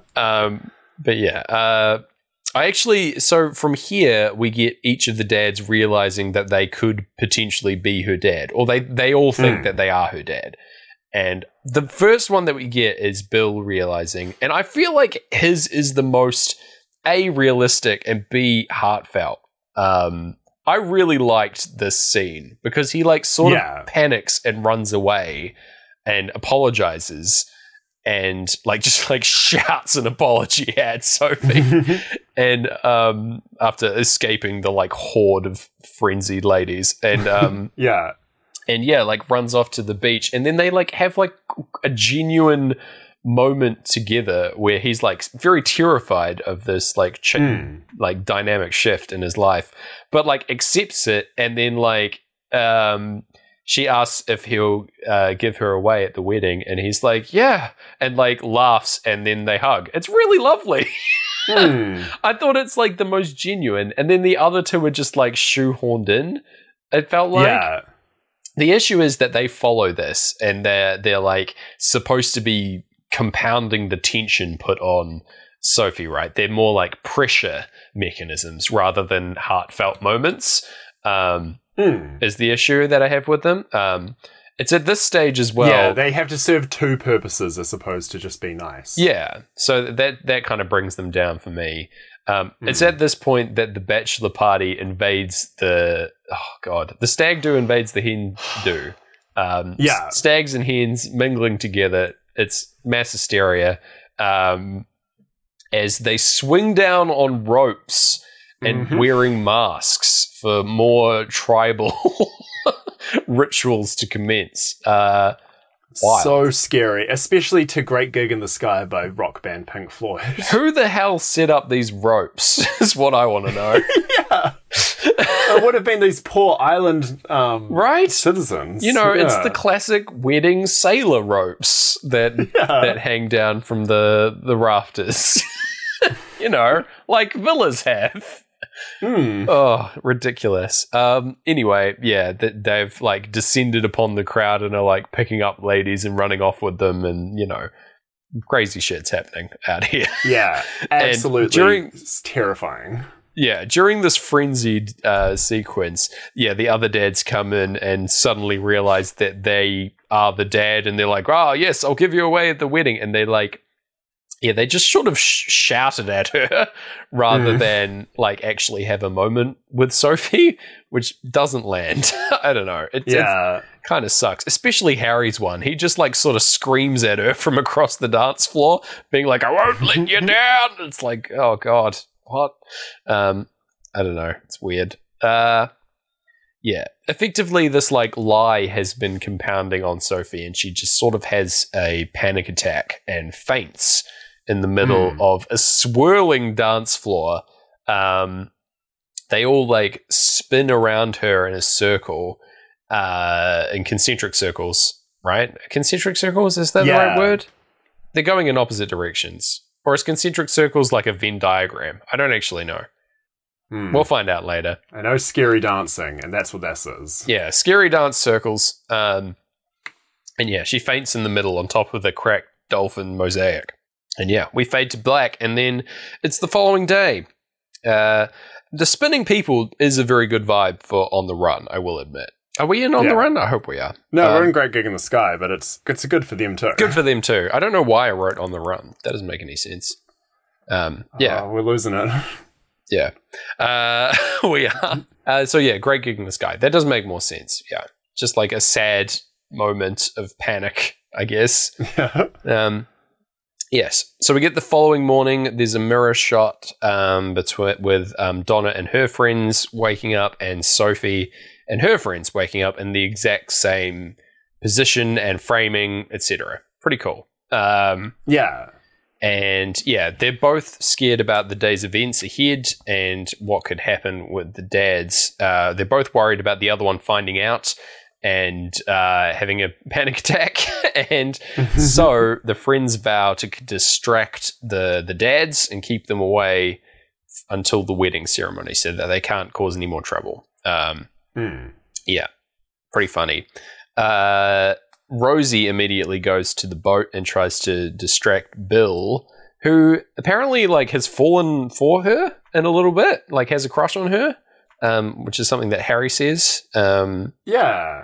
Yeah, a little convo out here, which is pretty cute. And she's like come out here to distract him and send Harry off to be distracted by Tanya. So I don't know what the other girls are doing. Not really anything existing on the beach. Doing the best. Yeah. But anyway, they also, Harry and Bill are having a conversation with sort of neither of them realize that the other is talking about themselves when they're talking about finding out that they're Sophie's dad. They both think they're talking about each other. You're like, oh man, what a revelation. And they're like, yeah, I know. Well, all will be revealed at the wedding. They're all like talking in circles without ever saying what's actually going on, which is pretty funny. Very like carefully written and like classy. This kind of joke. Always good as well. Difficult to do. So I appreciated it.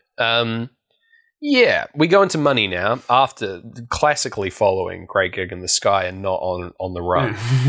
Donna and Sophie have like a disagreement where Donna thinks that Sophie is coming to her and confiding in her because she wants to cancel the wedding. And Sophie's like, whoa, no, what? What are you talking about? And she's like, oh, I thought you like were not wanting to go away and live on the island here with me. And she's like, no, I don't want to make any of the same mistakes that you made. I want to get out of here. And so, pretty brutal, pretty harsh way of putting it, honestly. And they run off both hurt because they're keeping secrets from each other as well. We go into the money solo as bloody Sam comes up at the worst opportunity. He picks really bad moments and confronts Donna about controlling Sophie's life first. He's like, oh, you should let her go and do her thing. Surely she doesn't want to live with you. It's like, dude, she like just ran off upset for that exact reason. Like, fuck, we get it. Stop being a dick. And you then just met her yesterday as well. right, yeah. And then like brings up all these old feelings that they had for each other, brings up their old relationship for each other. And it's like they sing SOS together here. More truly poor Pierce Brosnan singing. And then... Yeah, I had an ex who loved this version. Like, what? She would put this on in the car. Why? Oh my God. That sucks. Wow. Yeah, that's why I thought Pierce was such a smaller part of it, because he only does a little bit of like, when you go. Yeah. That's perfect. He's very like Basset Houndy. Yeah. Oh my God. But yeah, the song is them realizing that they do still have feelings for each other, but not really knowing what that means, you know. Yeah. And what happens now? Yeah, money ends with like Donna wanting to come and help Sophie prepare, but she like does the classic like get to the door, go to knock, and not do it, and then run away. You know? Yeah. That classic like romance movie move. So frustrating. Why go all the way to the door? Oh, anyway. Change your mind sooner, folks. Yeah. Pink Floyd do the like cruising for a bruising ad-lib is here as well. And yeah, she's cruising for a bruising of the heart. Man, that's what's going on.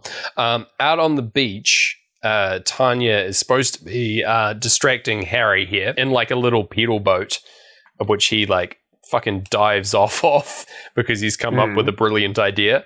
And she's like, oh, okay, whatever. I gave up on that immediately. Because who should show up but bloody Pepper again? Yeah. And then they have a song together about it's Does Your Mother Know? Or Does Your Mother Know That You're Out? Right? Basically like that like age distance relationship song that they have here. Feels really weird in general. Yeah.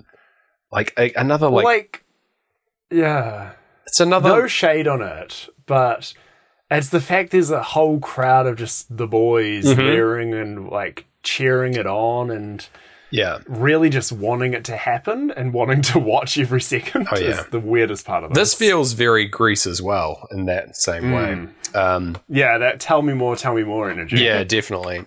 This is also where the craziest dance move happens. There's like a fast side-to-side clap move that gets repeated in this dance sequence, and it looks like so high energy and so like bad. It's like not a good dance move. But it just stuck out to me. Most of the dancing in this movie is pretty okay. It's just that one I was like, whoa, this is like a weirdly intense dance song for like a dance move for a song about like a 50-year-old going out with a 20-year-old. Like, don't know what's going on there. Yeah, it's a high risk move for a low reward. Yeah, definitely. But fair play. Yeah. The song also ends with all the boys like fainting from being like so turned on or something, and the girls leaving and going like, down boys, we did good. And I'm like, what does that mean? I don't understand. I get it, I guess. They're just so sexy. I don't know. Yeah. I don't know, Gareth. So sexy, you gotta faint. So sexy. You know? It felt, it's very like, very Grease, very 50s feeling, where the boys all fall down because they're just so in love. Anyway, back at the wedding, the like ceremony dinner's being prepared and Donna's overseeing it. There's a hilarious like piece of dialogue which I love, where she says, "Get that meat out of the heat, Carlos." Yeah. which is so good. I just want to say that to people that need to put sunblock on. Oh, that's good. Yeah. Especially, it really sticks out, especially when you're just reading the subtitles and because neither of us know ABBA too well, so I assumed it rhymes. Is it the start of a song? Get that meat out of the heat. It's one of ABBA's lesser known songs, which they released about food safety. Oh, so good. Should get that meat out of the heat, Carlos. Carlo, because that rhymes with no. That could be the last line of Friendship Prime. Yeah. Yeah, we could put that in there. It throws the meter off really badly. It really does. Little basket fish. Little does he know, Meryl Streep is upside down. Get that meat out of the heat, Carlo. It is terrible, but I think it has to be that. That's done. I hope you remember that for next time when we finally meet each other at the edge of the pier. Yeah, at the airport. I'm going to scream, and then I'm going to run over to you, and then I'm going to perform that while doing a very intense clap dance. Yeah. And then straight back to the subway. And by then it'll probably be a few months from now where both of us have forgotten and I've done a quick bit of research and you'll be very scared, as will most onlookers. I can't wait for that. You would have been to namemygranny.live and remembered all the lyrics. Yeah, I will. Oh, I can't wait. It's going to be great. Yes. Harry comes down to the ceremony preparation and gives Donna a check as his contribution to the party, to the wedding, actually, as his fatherly duty, effectively. It's quite funny because she's like, "Oh, I can't accept this," and he's like, "Nope, you can't. You got to do it. I'm running away." Yeah. You have to catch me first, is what he says. But it's a check. You could just not cash the check. Guys, do you know how checks work? Right? Am I crazy? I don't know. It seems really ridiculous to me that you would run away, but whatever. Okay.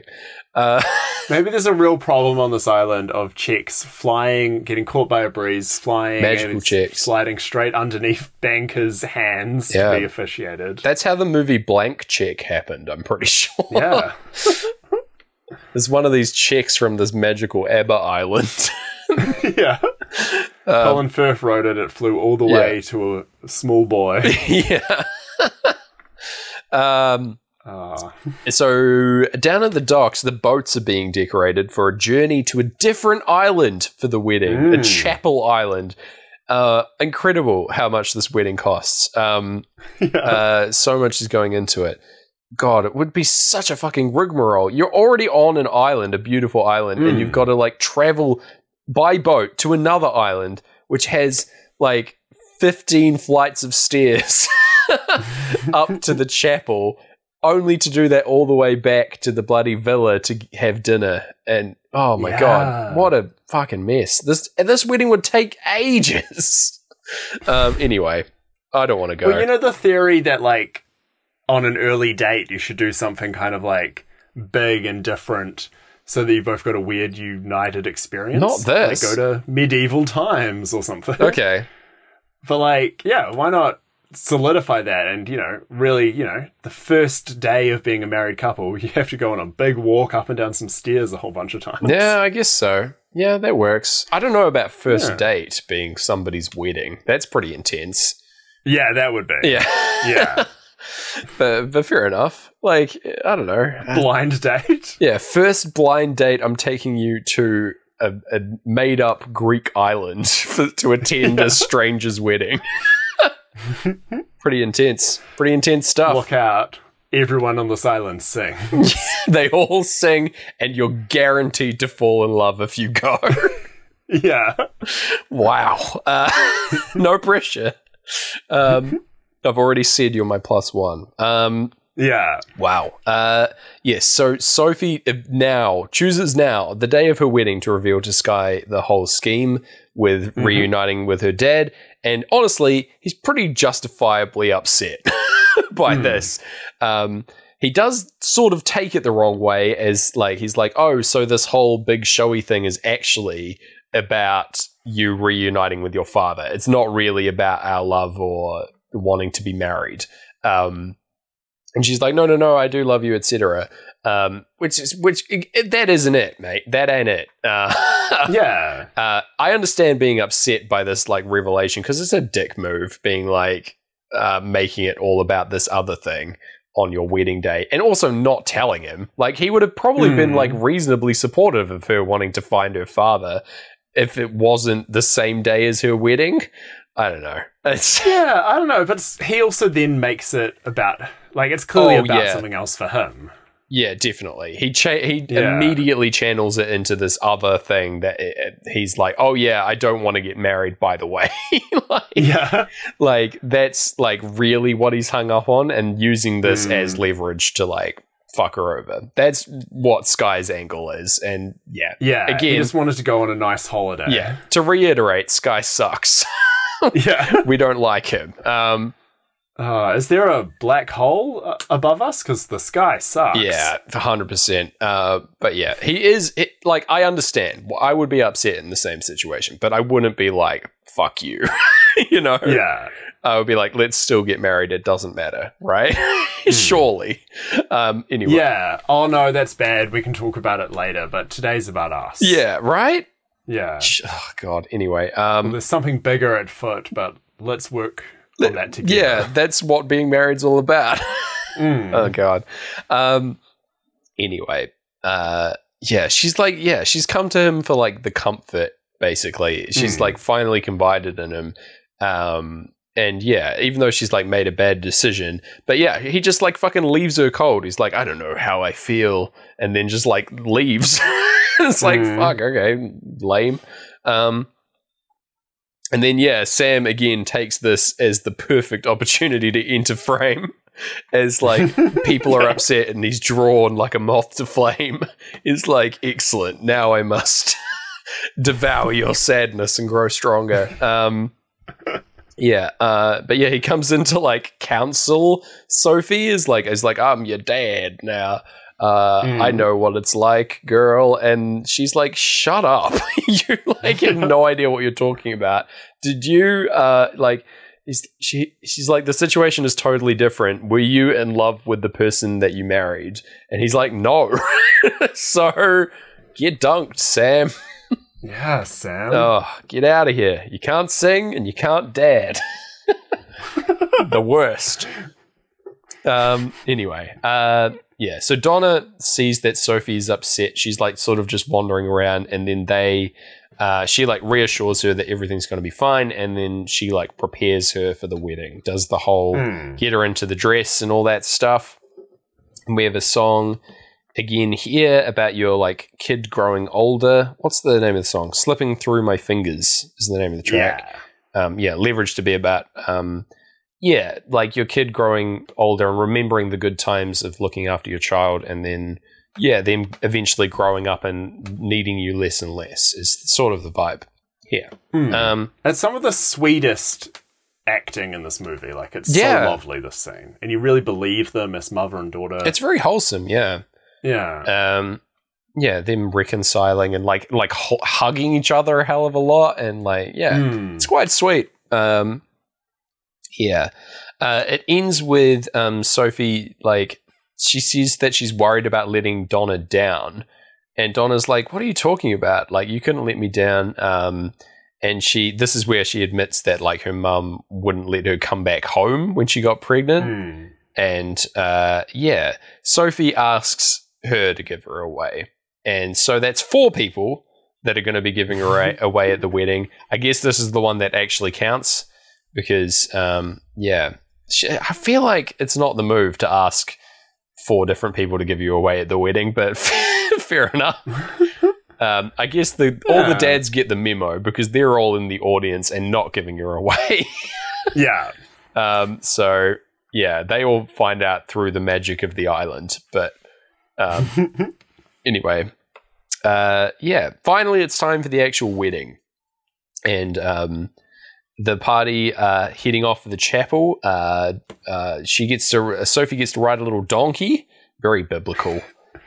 Yes. Also, the donkey is covered in the exact flowers from the film Midsommar. Oh, God. Like, oh, no. What's happening, folks? What's going to happen in that chapel, Gareth? I don't know. Yeah. Yeah, you go in there and Sky's just... No, I'm not even going to say it. Anyway. Yeah, I know exactly what you're going to say. Yeah. Anyway.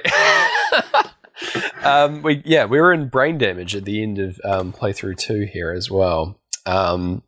And yeah, so she's off going to the chapel and Donna sort of lags behind and is intercepted by Sam once again. And they have another song, this time The Winner Takes It All, which is like not really about what's happening in the scene, but that's okay. I guess it kind of is. Yeah, this was the song that made them go like, oh, we could write a musical about ABBA. Really? All right. Yeah. Fair enough. It's definitely like, it's one of the more layered kind of complex. That's true. Like all ABBA songs have a lot more wrinkles than you kind of realize. Yeah. On the first listen, but this is one where the wrinkles are right out there in front, like a linen shirt. Oh, wow. It's a ruffled shirt of music. It's the pirate's shirt of music, much like what ABBA would wear. Yeah, wow. I like that. Yeah. I just realized I haven't told you my favorite ABBA fact this whole episode. Oh, lay it on me. So, this deep into the show, the reason ABBA dress the way they do, with the, like, huge boots, the, like, diamantes, the full polyester outfits with the huge shoulder pads, is due to a Swedish tax law that means if you buy clothes that are so outlandish that you're obviously not going to wear them for everyday life, they must only be being used for work. It's their work you don't uniform. have to pay tax on them. Yeah. Wow. So ABBA claimed those as the uniforms. Didn't pay any tax. The tax write-off outfit. Yeah. Incredible. That's very smart. That is a great fact. Oh my God. Man. And it led to such like an iconic part of their look. That's very cool. I wonder if like Kraftwerk and stuff like that get the same deal. Any kind of band that has like a sort of look associated with them. Man, especially like European bands. Interesting. Well, that band Lordi, do you remember they were in Eurovision like early 2000s and they were dressed pretty much exactly like orcs? Whoa. Were they getting their orc costumes like tax-free? Wow, I hope so. Yeah. That's something I hope for anyone that purchases an orc costume. Just like manage to somehow write it off as a work expense. That's a win. Oh, fantastic. I do wonder, like, if you just bought clothes and just wore them for both on stage and off stage, wouldn't that kind of cost, like, you'd be still saving more money because you haven't bought the initial... Yeah, maybe. The secondary outfit? Oh, no. Maybe it's a fabricated fact. And they justified it after the fact. They were like, this would be cool. And then they managed to like, hey, happy accident. We actually get to write these off as well. Like, I don't know. That's got to be it. Yeah. I like that. Oh, well. Anyway, Winner Takes It All. Pretty cool song. Like very ballady. A lot of singing on the cliffs out here as we finish up playthrough 2. Meryl Streep's got a big red scarf, which is, again, very perfume-ad. We get the final lines of her song as we're getting the heartbeats of the second playthrough, which is pretty cool. Not a bad sync here. The like two songs sort of winding up here. We get like a one final, the winner takes it all. Sorry. As we get the heartbeats at the end of a clip. So like right after that big chord. Pretty cool. I thought it was really like a nice kind of closing off point, and then to rejoin the album at the wedding. Nice and classy. Coming in on the wedding, and Sophie's like awkwardly waiting outside with like kids playing hacky sack or something out here, which is pretty funny. And we're in playthrough 3, and Donna walks Sophie down the aisle. Finally, and Sky is wearing that awful outfit that I talked about. What is going on? He looks like your like friend's brother. He looks I know exactly who he looks like, Gareth. He looks like that one character from Speed Racer grown up. With the watch, with two Spritle. watches. Yeah, he looks like grown up Spritle in this moment. Yeah. That one that's JPEG we annoying. spent 15 minutes talking about. Yeah. That's what's throwing me. Oh, no. Oh, anyway, fair enough. Congrats to Spritle for getting married, but anyway. Yeah. We get the big reveal here at the end where Donna gets up and like finally confronts the situation and says like the dads are here and that she doesn't know who the dads are or like which one is the dad really. And the same goes for Sophie, and it's like, oh shit, no one knew who the dad is. Pretty big deal. And yeah, Sam gets up and he gives his own personal revelation, stealing the spotlight, that when he left to go get married, he didn't go through with it and came back to the island. But in the week that he was gone, Donna was already with Bill at the time. And so he like left half heartbroken and did get married in the end in like a horrible, loveless marriage. Yeah. Which he had two kids with. So not great. Yeah. What's also wild is he says constantly, I have 2 adult children. Yeah. But, like, they would be younger than Sophie. Yeah, absolutely. Surely. They would be. They would be, like, probably, like, 17-ish, right? Or, like, 19 max, you know? Yeah. I don't know. You know, I guess they're tiny little Pierce Brosnans who he immediately sent off into the world. Yeah, with little briefcases to go and run the company. To become spies or volcano experts. Yeah. The 2 possible career paths in the Brosnan family. The Carmichael family, sorry. Oh, yes. Anyway, yeah, I do like that the dads all get up and accept shared responsibility for being Sophie's dad. They don't care who the real dad is. They all like Sophie and they all want to be her dad. And I think that's nice. Yeah. That's wholesome.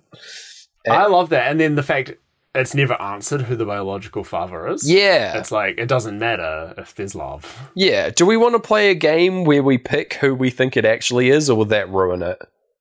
Let's do it. I have written that in my notes, and also I know who the writers have Word of God canon. Yo! Who the writers have said is the father. Okay. Despite no evidence in the script. Okay.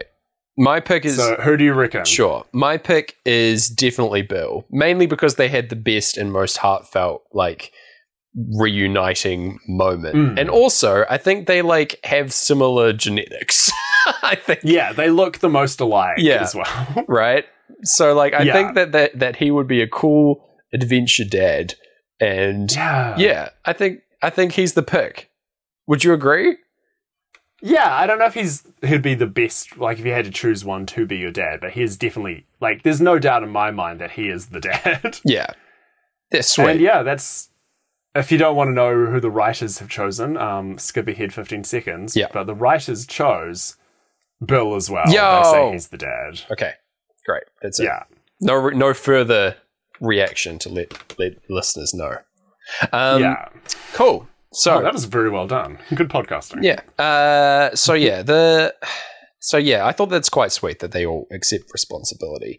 And they say that they would take a paternity test if she wanted, and she's like, nah, it's fine. You can all be my dad.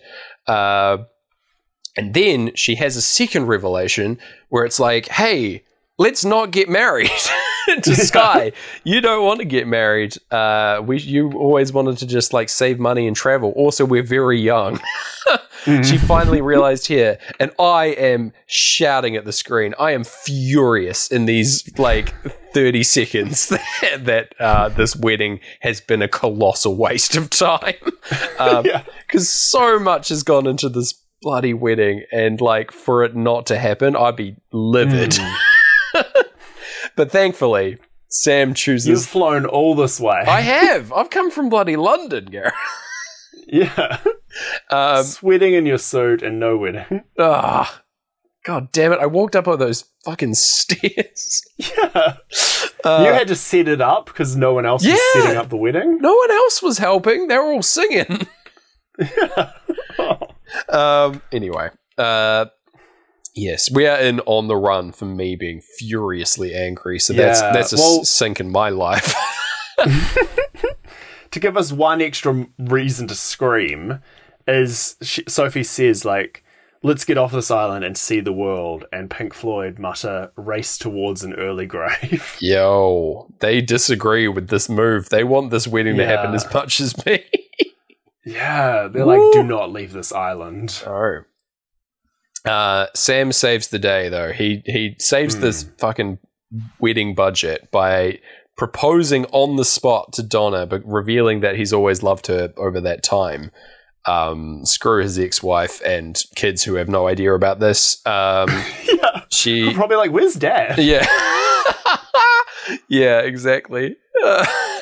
He proposes to her, and the crowd encourage her to say yes through the medium of the song I Do, I Do, I Do, I Do, I Do, which is written in my notes as I Do, I Do, I Do, I Do, Dio, which is a different version done by Ronnie James Dio, I think, which I can't wait to hear.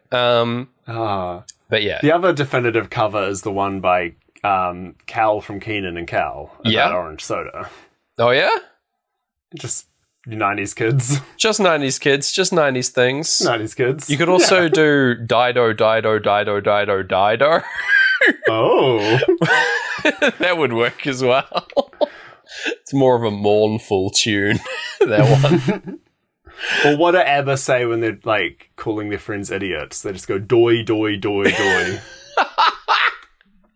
Oh, this joke has legs like you wouldn't believe. Yeah. Is it wearing ABBA's famous boots? Because it's got legs. Oh, yeah. Nice. ZZ Top.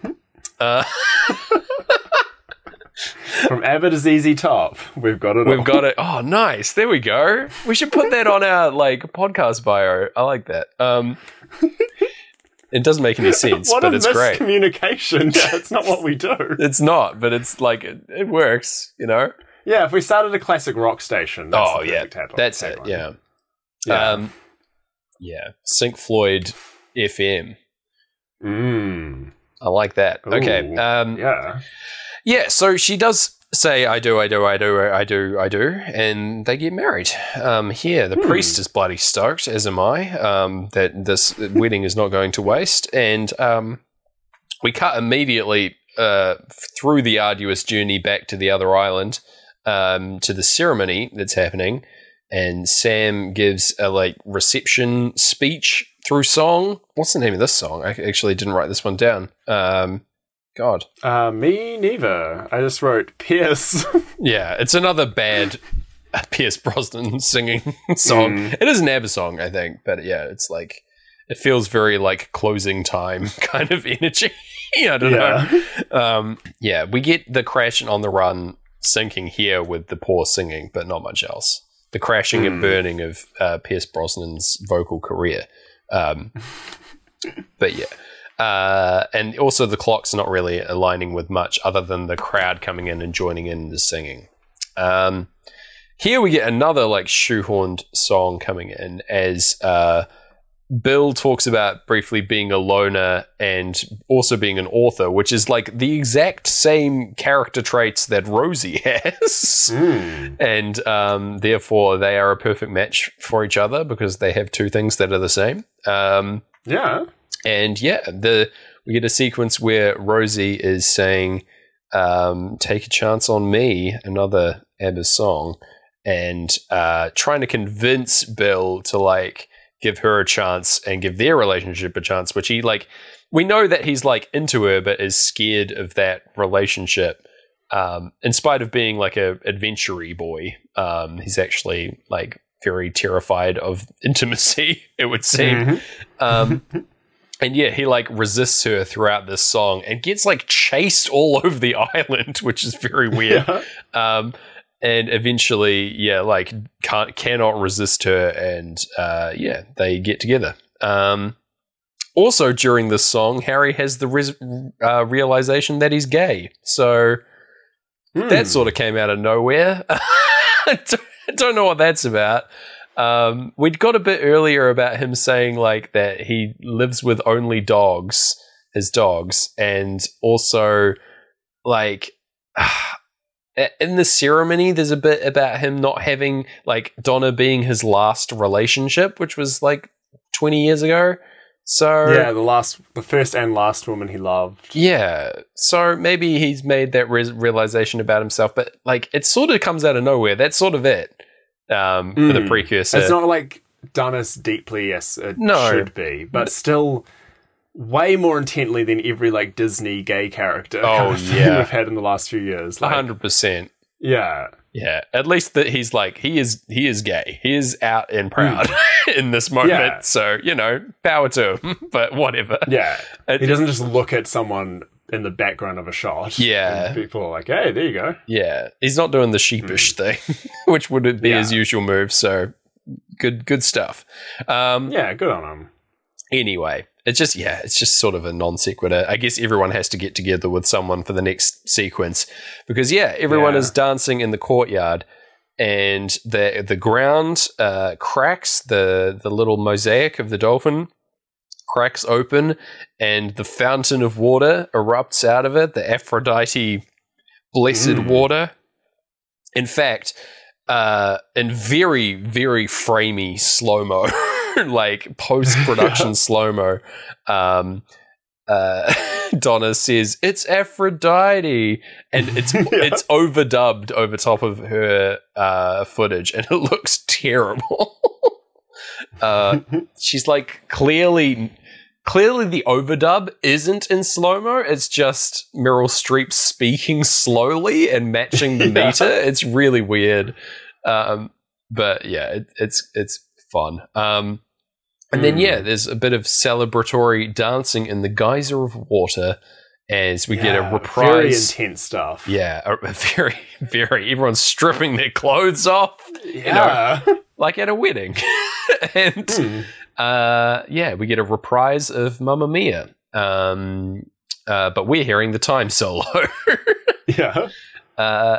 We cut to the dark of night here again for like the intro again, the weird, overly fantastical blue series where Sophie is leaving on a boat with Sky to go and travel the world, presumably. It feels like Frodo leaving Middle-earth.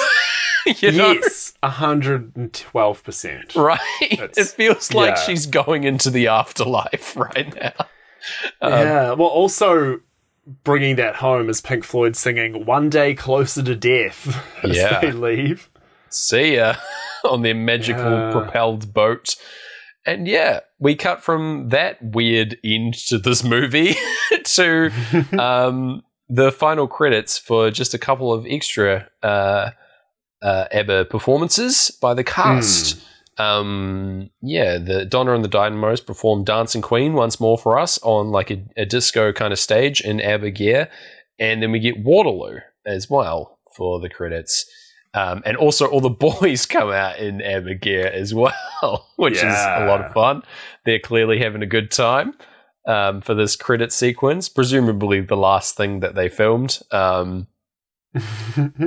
pretty great stuff. Pretty fun credit sequence for a musical, I think. Because it's very much a jukebox Broadway musical. Yeah. To, get you leaving with the big hits, no matter what they are, even if you've heard them before, even if they didn't fit the script. Absolutely. It would be such a weird movie to end on I Have a Dream and this weird blue farewell Frodo leaving Middle-earth sequence and then cut to black and credits. Like, that's a very strange end to the movie Mamma Mia.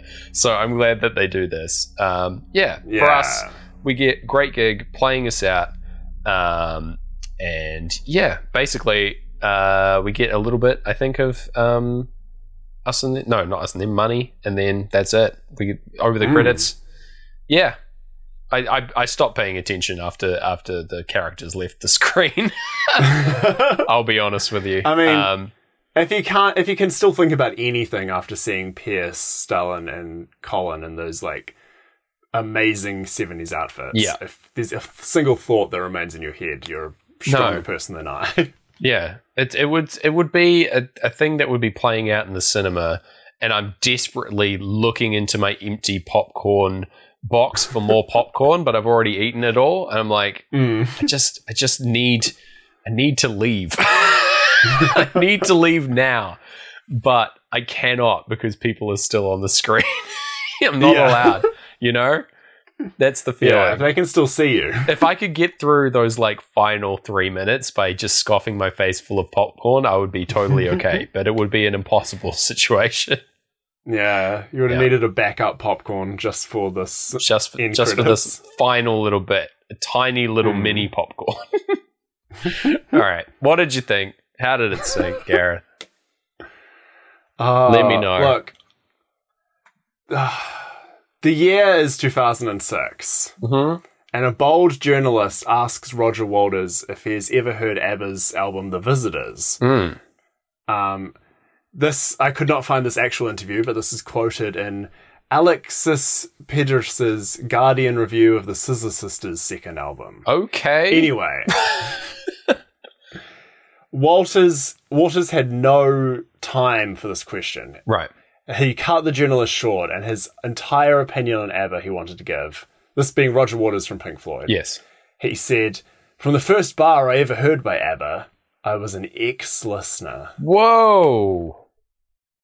Rude.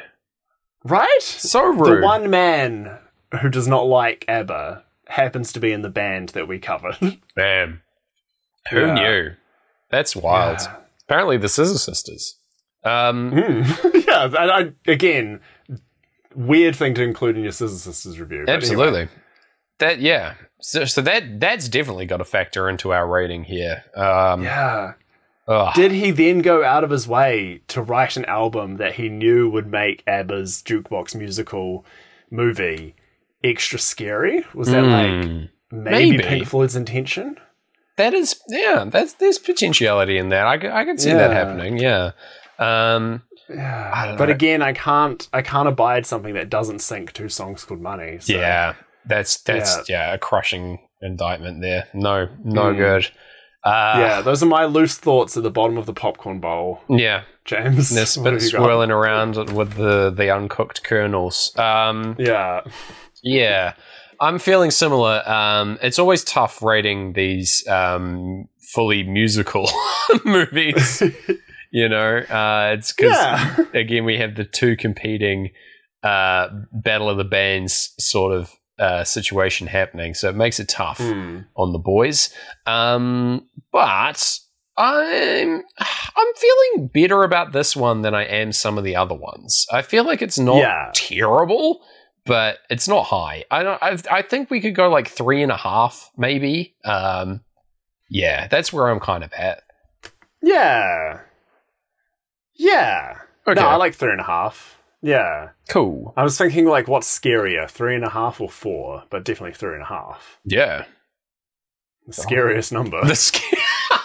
Canonically the most scary number. Yeah. Oh my gosh. Yeah, sounds good. 3.5. Plotted. Put it on the graph. It's on the graph. And tremble. Oh, tremble, Gareth. Oh. What are we doing next? I'm trembling. Oh, you're trembling with anticipation because, Gareth, we're doing another musical in a row. I'm running it back.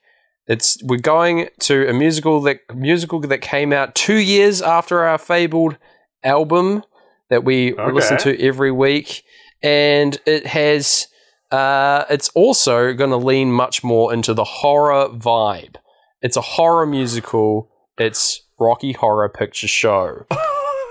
Gareth. Yes. Oh my gosh, I was listening to this soundtrack earlier this week. Hell yeah.